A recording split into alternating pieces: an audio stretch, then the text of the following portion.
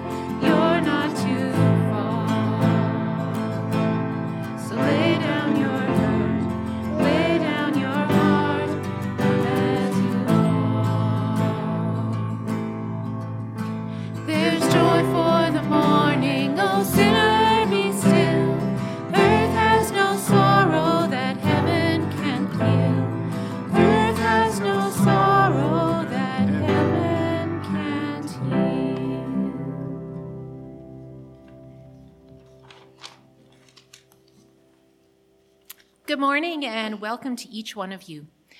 I'll be opening the service with the Lord's Prayer in the New International Reader's Version. I've been reminded twice this week in conversations of the richness and simplicity of this passage that Jesus has given us. The first reminder is that it begins with our Father. We are a family. The burdens and joy we carry, we share them. And the second reminder, may your kingdom come and your will be done. Let's remember that God's plans are way better than ours. So I'd ask you to please quietly listen and reflect as I pray. Matthew 6, 9-13. And this is how you should pray. Our Father in heaven, may your name be honored. May your kingdom come. And may what you want to do to happen to be done on earth as it is done in heaven. Give us today our daily bread and forgive us our sins, just as we also have forgiven those who sin against us. And keep us from sinning when we are tempted, and save us from the evil one. Amen. I'm going to be reading from Psalm 104, 1-15, and this will also be in the New International Reader's Version, as will be the final reading by Olivia. Psalm 104. I will praise the Lord. Lord, my God, you are very great. You are dressed in glory and majesty. The Lord wraps himself in light as if it were a robe. He spreads out the heavens like a tent. He builds his palace high in the heavens. He makes the clouds serve as his chariot. He rides on the wings of the wind. He makes the winds serve as his messengers. He makes flashes of lightning serve him. He placed the earth on its foundations, and it can never be moved. You, Lord, covered it with the oceans like a blanket. The waters covered the mountains. But you commanded the waters, and they ran away. At the sound of your thunder, they rushed off. They flowed down the mountains, and they went into the valleys. They went into the place that you appointed for them. You drew a line they cannot cross. They will never cover the earth again. The Lord makes springs pour water into the valleys. It flows between the mountains. The springs give water to all of the wild animals. The wild donkeys satisfy their thirst. The birds in the sky build nests by the waters. They sing among the branches. And the Lord waters the mountains from his palace, high in the clouds.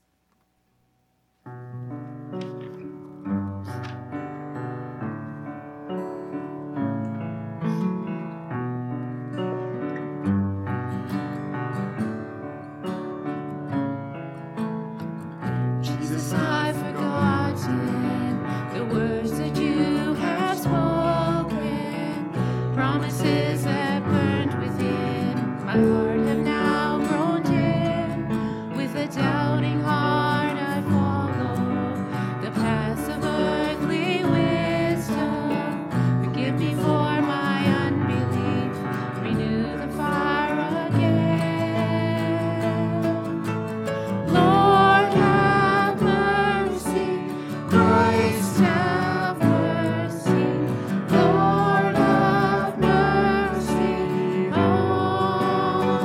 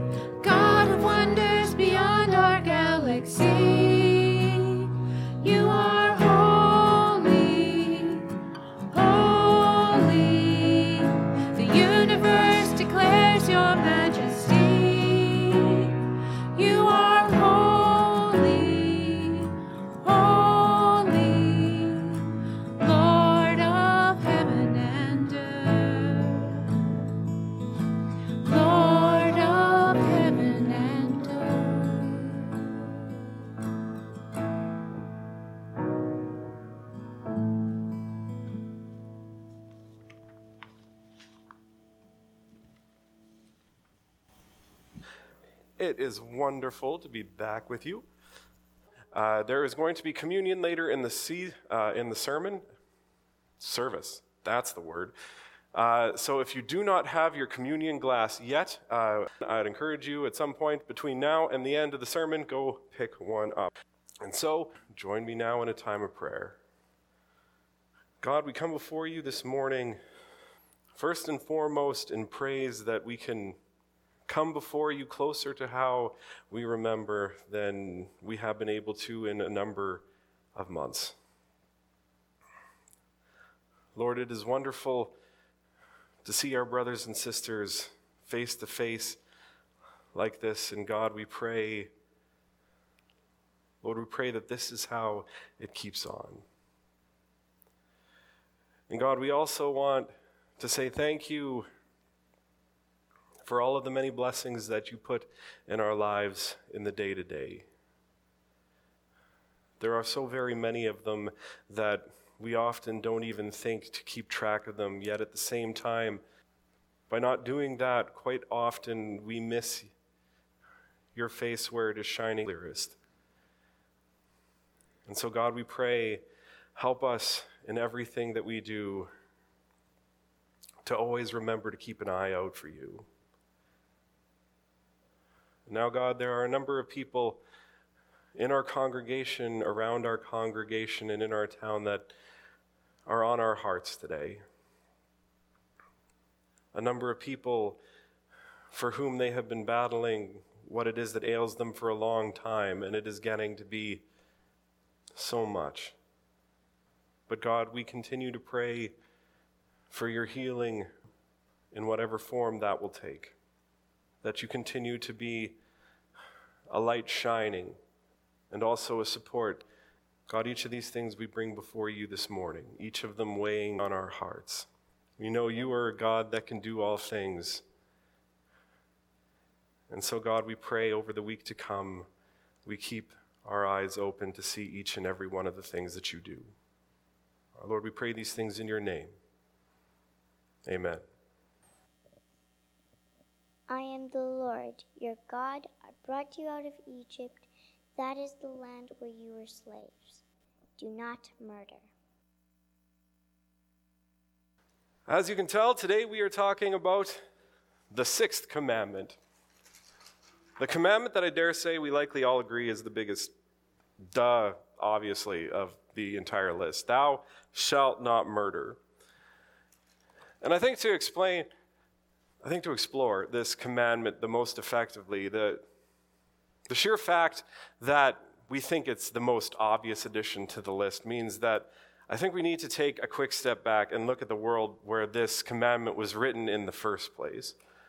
I think we need to do this because in our minds, I am pretty sure that we have been a bit too conditioned to see the rationale for this commandment more from our own culture's perspective than from the point of view that the Bible might have on it. And even though both the Bible and our culture agree that murder is bad, I don't think any of us are going to contest that one. The different reasons that get us to that point, that murder is bad, they end up changing the takeaway of this commandment and what it should impact our lives like quite a bit. And so to begin, let's ask a question. Let's ask, why shouldn't we murder someone based on our culture's understanding today? And I think that to get to the heart of that, likely all I need to do is ask you the question, what happens if you murder someone? Then wait 3 seconds, 1, 2, 3. And then I am betting in your minds that some picture of police, some picture of a prison cell probably entered your heads. Willing to bet? Oh, rebel.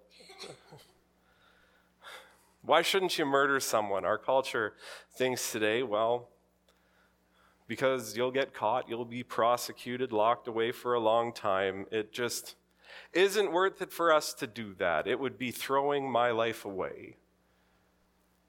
But how does that differ from how the Bible understands murder? Well, I need you to spend some time imagining a place for me.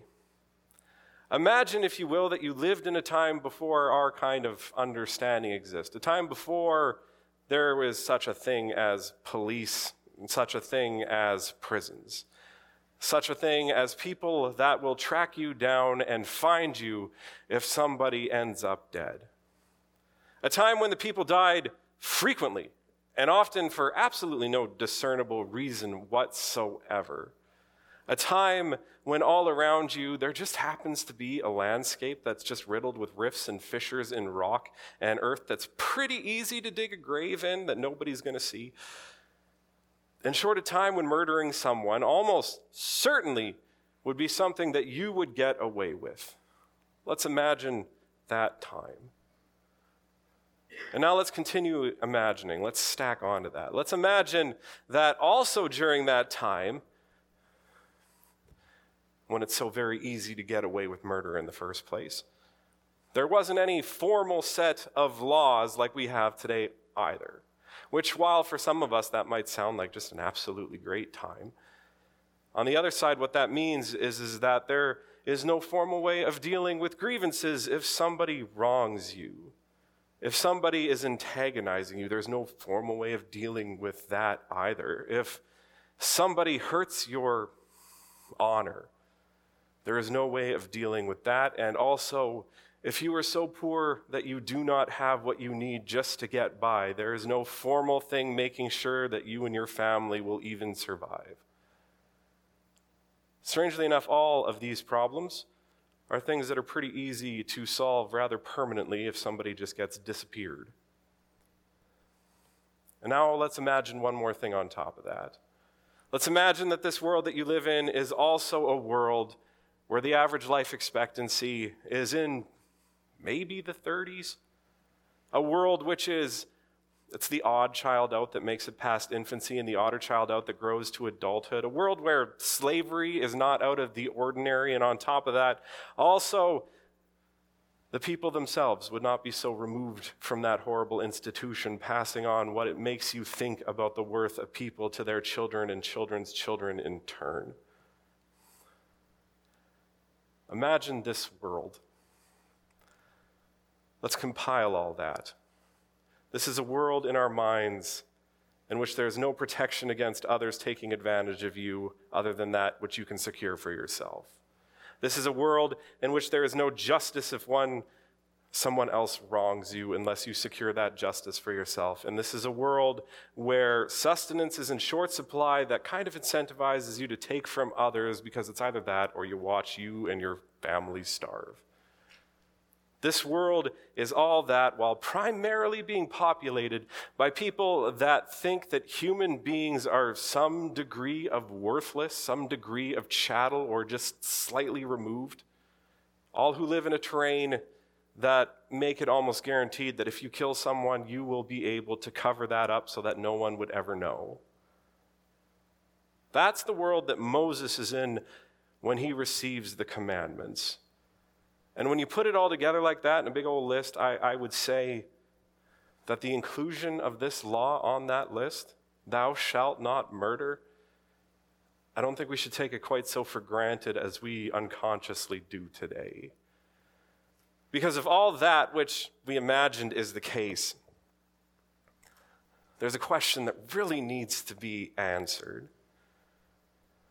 Why shouldn't we murder people? If murder is easy, if people are not worth much, and it is untraceable, and it is kind of incentivized, then why is it that it is such a bad thing to do? Why is it that this commandment is on the list in the first place? To that question, there are, by my figuring, two reasons in the Bible that the Ten Commandments are really working with, and both of which we've actually hit on in our series already. I can't off the top of my head remember which of the last two speakers it is that mentioned this. I'm thinking it was you, Lyndon, but I'm pretty sure it was you. When they said that the Ten Commandments can be split into two broad sections. There are the early commandments that talk all about how we are to live in a relationship with God as his people. And then there are the later commandments that talk about how we as God's people are to live with the rest of creation and with one another. This commandment falls very firmly into that second group. Why shouldn't you murder people even if you think that they deserve it? It is easy to get away with, and you think that they are not worth much anyway? Well, because you are following the God who led you out of Egypt. And he wants you to live in a community with one another. And surprise, surprise, you don't have much of a community if people just keep disappearing into the wilderness every time they do a little thing. Tim Dick mentioned last Sunday, the Ten Commandments are also a summary of the laws of the Pentateuch, of the first 5 books of the Bible. And in those laws, we see this function of the commandment real clear, because there are just a ton of things that are listed all about why not to murder people, each of them aimed at the same thing, helping people to live in community with one another as God intends them to. Did you accidentally kill a neighbor's cow? Well, then make restitution for it in this and this way. Why should you do that? Well, the implication is so he doesn't kill you. Did you accidentally wrong somebody's honor? Well, then make atonement for it in exactly this way those laws spell out. Why? Well, the implication is so things don't get out of control, so he doesn't or his family doesn't eventually kill you. Even more interestingly is that there are community components that are littered throughout these laws as well. You are to bring those who wrong you to the elders and to the people, and they are to help make sure that you set those things right. There is an obligation that is placed on everybody, even if they are not directly involved in that wrongdoing to begin with, because it impacts everybody. So why should you not kill people, even if it's easy, even if you think they deserve it, and you think little of their worth in the first place? Well, there's your first reason. Because as followers of God, the God who led us out of Egypt, out of slavery, we believe that he calls us to live in community with one another, and murder just kind of runs against that, doesn't it? But to live in community is a duty where we all have to step up to the plate, where we all have an obligation to make sure that that community lives on healthily as well. That is the first reason, because God wants us to live together. But it's the second reason that I think is actually the most important of the two, and it's actually the most countercultural of the two, specifically for their culture, but I would say for ours as well. And you can find what that point is just by asking a single question. Why does God even care that we live in community with one another in the first place? And the answer there takes us back to well before Moses. In fact, it takes us all the way back to the dawn of time itself. For what did God say in Genesis 1 when he made human beings? There they are, male and female, together in my image. And at the end of that section, he even adds they were made good. The male and female together are made in the image of God. That implies a whole pile of things, and one of those things is that people are meant to be with other people. Or how about we look forward a couple chapters to the story of the actual first murder in the Bible? Cain and Abel, Genesis 4. And Cain harbors jealousy for his brother and murders him, to which God, we read, absolutely loses it. What have you done? Is what he says. But even then, as he punishes Cain, he doesn't kill him. Instead, he puts in his way a city to ensure that this sin is kept in check going forward. There is still care there. Or we can go forward even more to the story at the beginning of Exodus in chapter 1 of that book, when we read that the people are being persecuted and are being oppressed in their enslavement. And so they call out to God to save them, to which God listens and leads them out of that terrible situation because they are his. We could keep going on, but the point is made. What is the second reason as to why we should not kill people? Because God says that we are worth something. More than that even, God straight up loves us, and he made us to not be alone. And I dare say on the list of reasons why you should think twice before you off someone, that you would be killing someone that the Lord God in heaven thinks is worth something, I dare say that should cause you to rethink your thoughts just a little bit. But those two reasons They really paint a very different understanding from the one that we have behind why you shouldn't kill someone. For us today, you don't want to kill someone because in large part, you'll get punished. An answer that, while effective, clearly our murder rates are pretty low, it's kind of focused purely on me. That's weird, isn't it? Why should I not kill someone? Well, because it'll inconvenience me in the long run. It's a weirdly selfish way of looking at the death of somebody else, of a human being. But for the people of the Bible, a couple generations down the line, when the full impact of what God is saying in the law of Moses really begins to set in, and they begin to see people as God sees them instead of how they were made to see them from their time in slavery, ask these people why you shouldn't murder someone, and they will tell you that it is because doing so will break the community around them that God wants them to live in. And so they have a duty to make sure that doesn't happen. And what's more is that these people will also tell you that murder is to end the life of someone that God says is worth something, and that they also have the duty to act towards other people in that same way as well, as if they are worth something.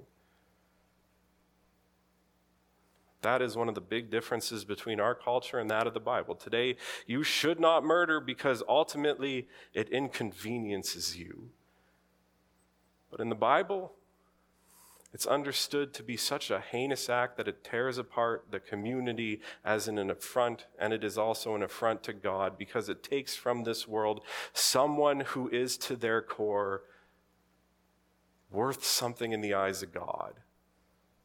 And those, I dare say, are much better reasons than the ones we have as to why thou shalt not murder. But they are also reasons that carry with them far more implications than the one we have today, because really the only implication of our reason to not murder someone today because you're going to get punished is, well, you shouldn't murder people.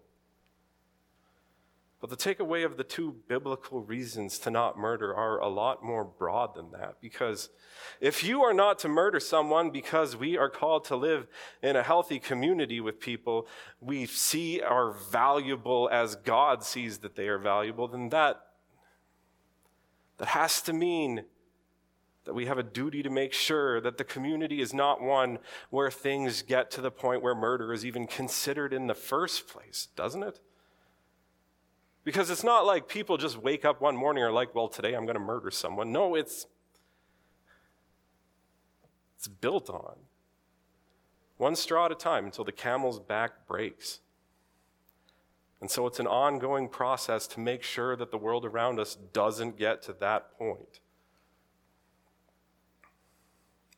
If that sounds familiar, that's because that is exactly what Jesus teaches in the Sermon on the Mount that we went over 3 months ago.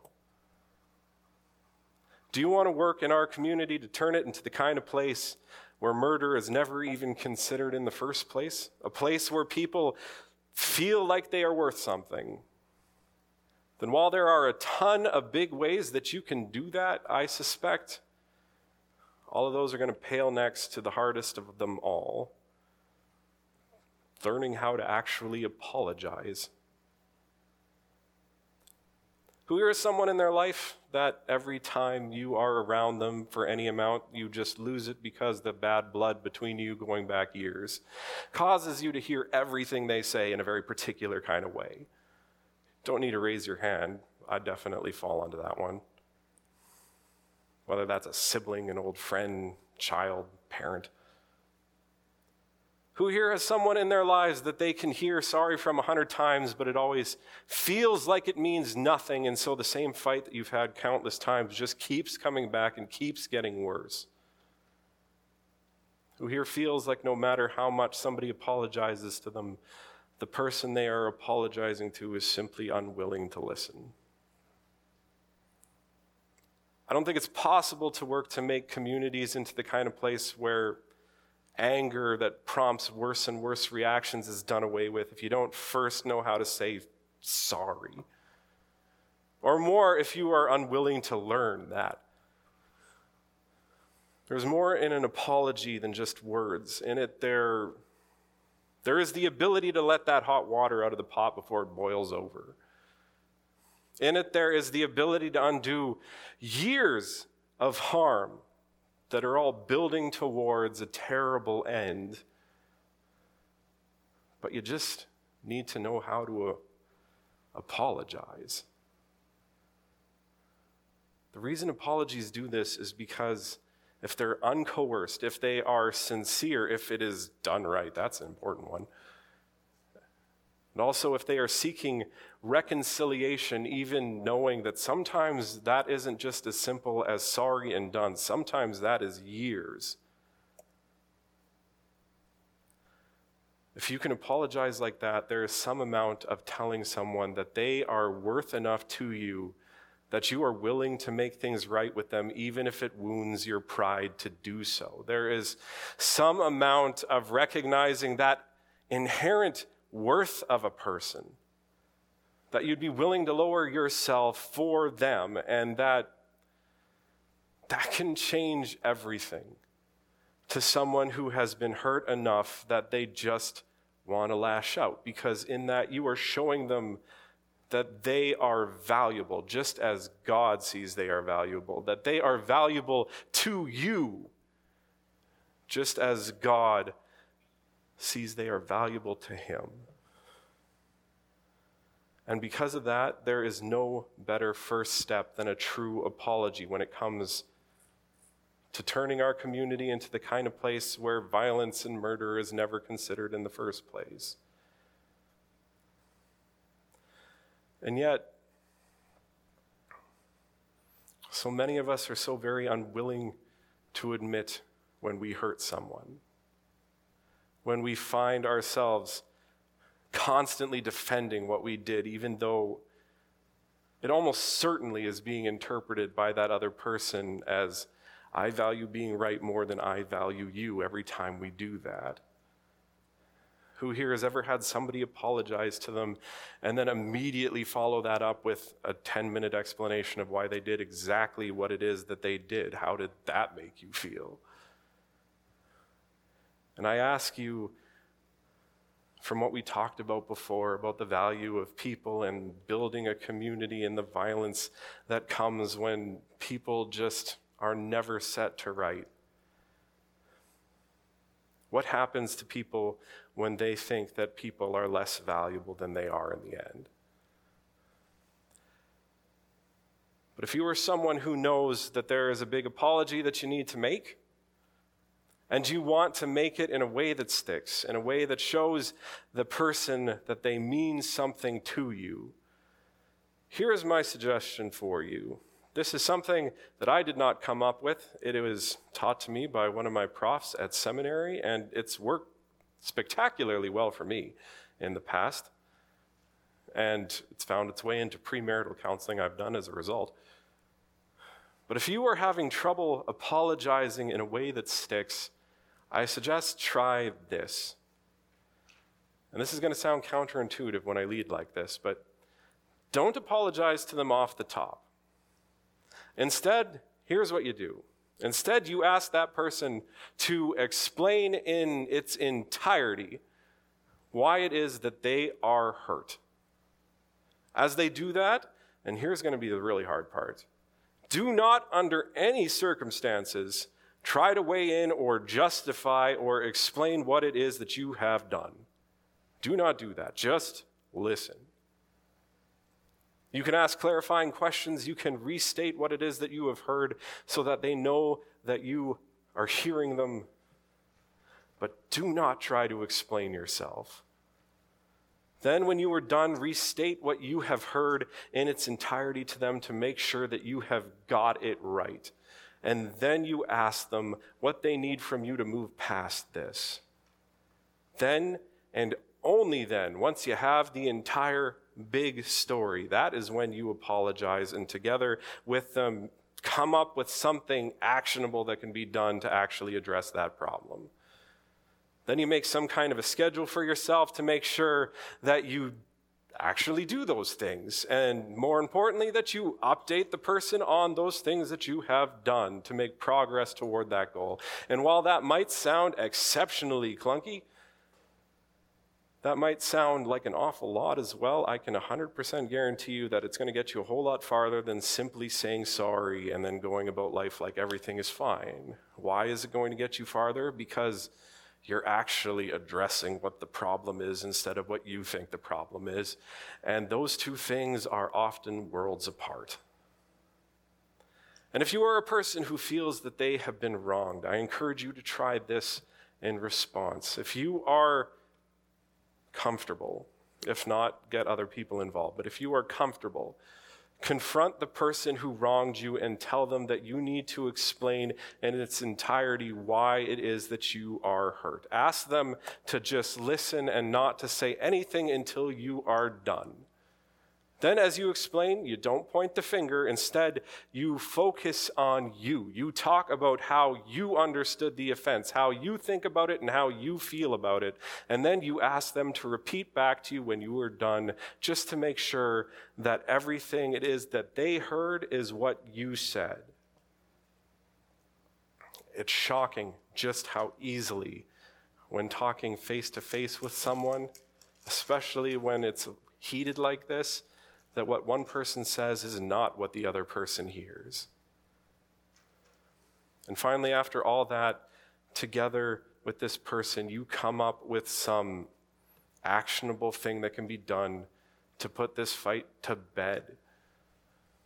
And on that last point, you might be tempted to say that they need to change everything about themselves because that sounds like justice in your mind, but it's also not going to happen. That's not how people work. In the same way that it is possible to hold on to your pride to the point that you are unwilling to apologize to someone, it is also fully possible to hold on to your hurt to the point where you are unwilling to move past it. And when that happens, the community turns into a place where suddenly murder isn't looking all that bad. So I beg you, you come up with solutions that are actually actionable, little things that can move you to the place where you can finally say, I forgive you. That might again sound like an awful lot. And 100% it kind of is, but it will get you farther than just hearing an apology that you don't believe for the 1,000,000th time, getting a little bit angrier every time you hear it. As Christians following God, as this commandment leads us to, it is our duty to make our community into one in which people feel valued and that murder is never thought of in the first place. There are many ways to do this, but to know how to apologize and actually work at reconciliation, that's a base that you can actually build something on. Because to apologize and then work to make things right for someone, there is nothing that can show that person that they matter to you quite as much as being willing to do that. And I suspect that's why Jesus spends a solid chunk of the Gospels talking about exactly these things. I am the Lord your God who brought you out of Egypt, out of the land of slavery. You shall not murder. Those are the words we heard today. Why should you not murder? Because as followers of God, we are to be for building our community and we are to be for seeing human beings for the valuable people they are, made in the image of our Creator. And what that has to mean is that we as Christians need to work to be quick and effective at setting the wrongs among us to right. And an amen to that. And now we move, speaking of community, on to communion. So have you all gotten your little glasses on you? In our church, we believe that the Lord's Supper is something open to all believers. But at the same time, if you have little ones on you, I will leave it up to you if you feel that your children are in a place to appreciate the significance of what communion is, the significance of being in a community of believers across not only the congregation here, not only the church in McGregor and Canada and the world today, but throughout all of time, all the way back to the first time when Jesus served his apostles himself. It is a wonderful, wonderful thing. We read in the book of 1 Corinthians, "For the tradition I received from the Lord and also handed on to you is that on the night he was betrayed, the Lord Jesus took some bread, and after he had given thanks, he broke it, and he said, 'This is my body, which is for you. Do this in remembrance of me.' And in the same way, the cup after supper, saying, 'This cup is the new covenant in my blood. Whenever you drink it, do this as a memory of me. For whenever you eat this bread then and drink this cup, you are proclaiming the Lord's death until he comes again.'" Before we go into communion, I would ask that we spend 1 minute in prayer, both thanking our Lord for being with us so visibly in this way, but also putting before him all the things in our own lives that are keeping us from being in that community he calls us to with other people. I ask that if anything comes to mind once we are let out today, please make that right at the top of your things to do list for this week. So let's pray.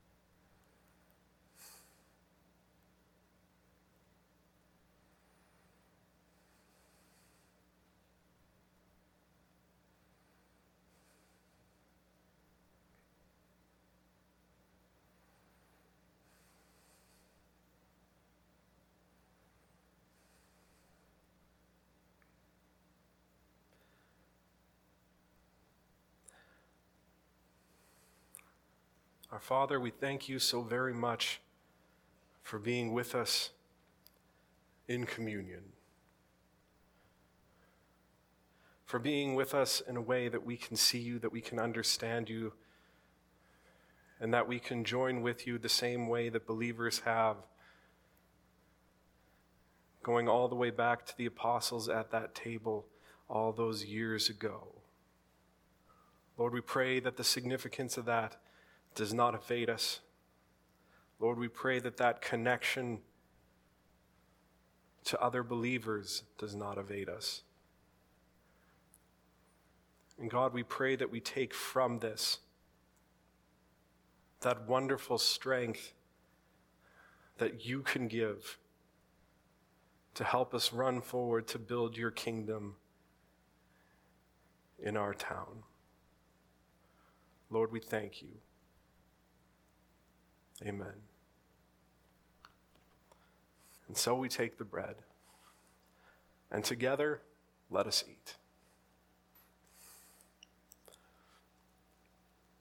And together let us drink.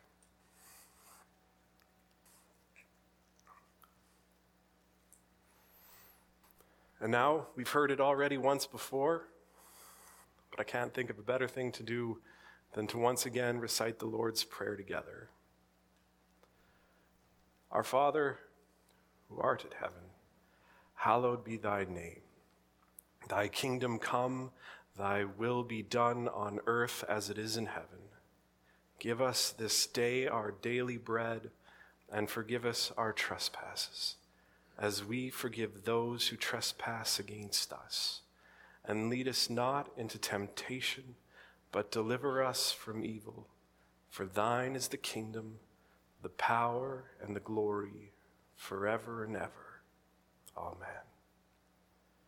Did you notice just how much of that prayer directly weighs into what we talked about today?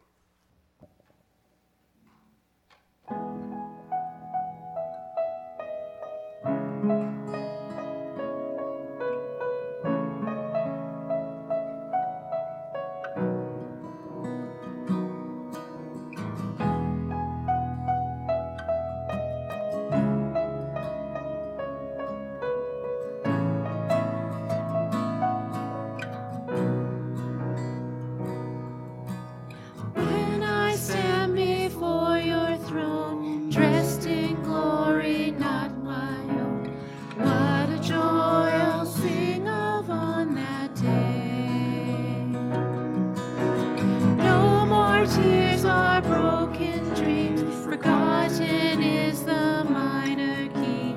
Everything as it was meant to be. We will worship, worship. Forever in your presence we will sing, and we will worship, worship you.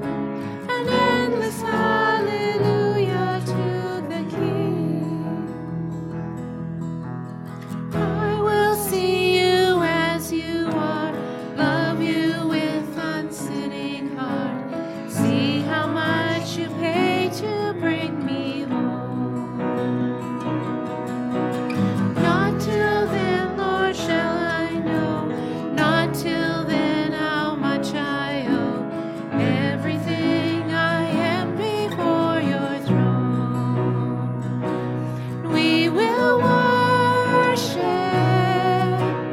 worship.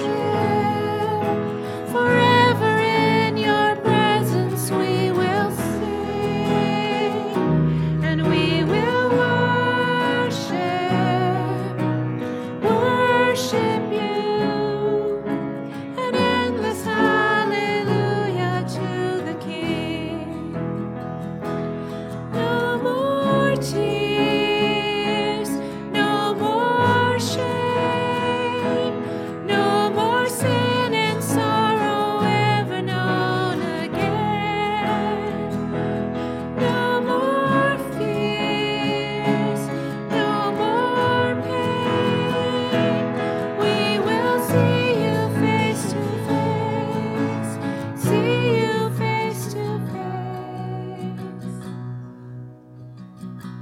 And we will worship, worship. Forever in your presence we will sing, and we will worship, worship you. An endless hallelujah to the King. An endless hallelujah to the King. We'll sing an endless hallelujah to the King.